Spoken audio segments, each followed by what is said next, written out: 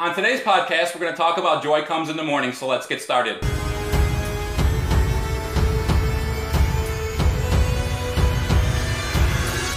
Welcome to the blogwithjesus.com podcast. I'm your creative power coach, Robert Welsh, coming to you from the Jesus Media Studios. Please hit that like button or let others know you're enjoying the podcast.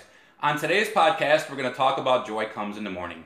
I remember in 1999, I was struggling in Bible college and in life. And when I look back now, I believe this was an attack of the enemy. But my wife at the time, she told me to call her coworker's wife because she was a pastor. When I spoke to her, she said, "Go to sleep. You'll have your answer in the morning." And the next morning, I woke up to find a package behind my door which contained the most recent paper I had written for Bible college and my overall grade.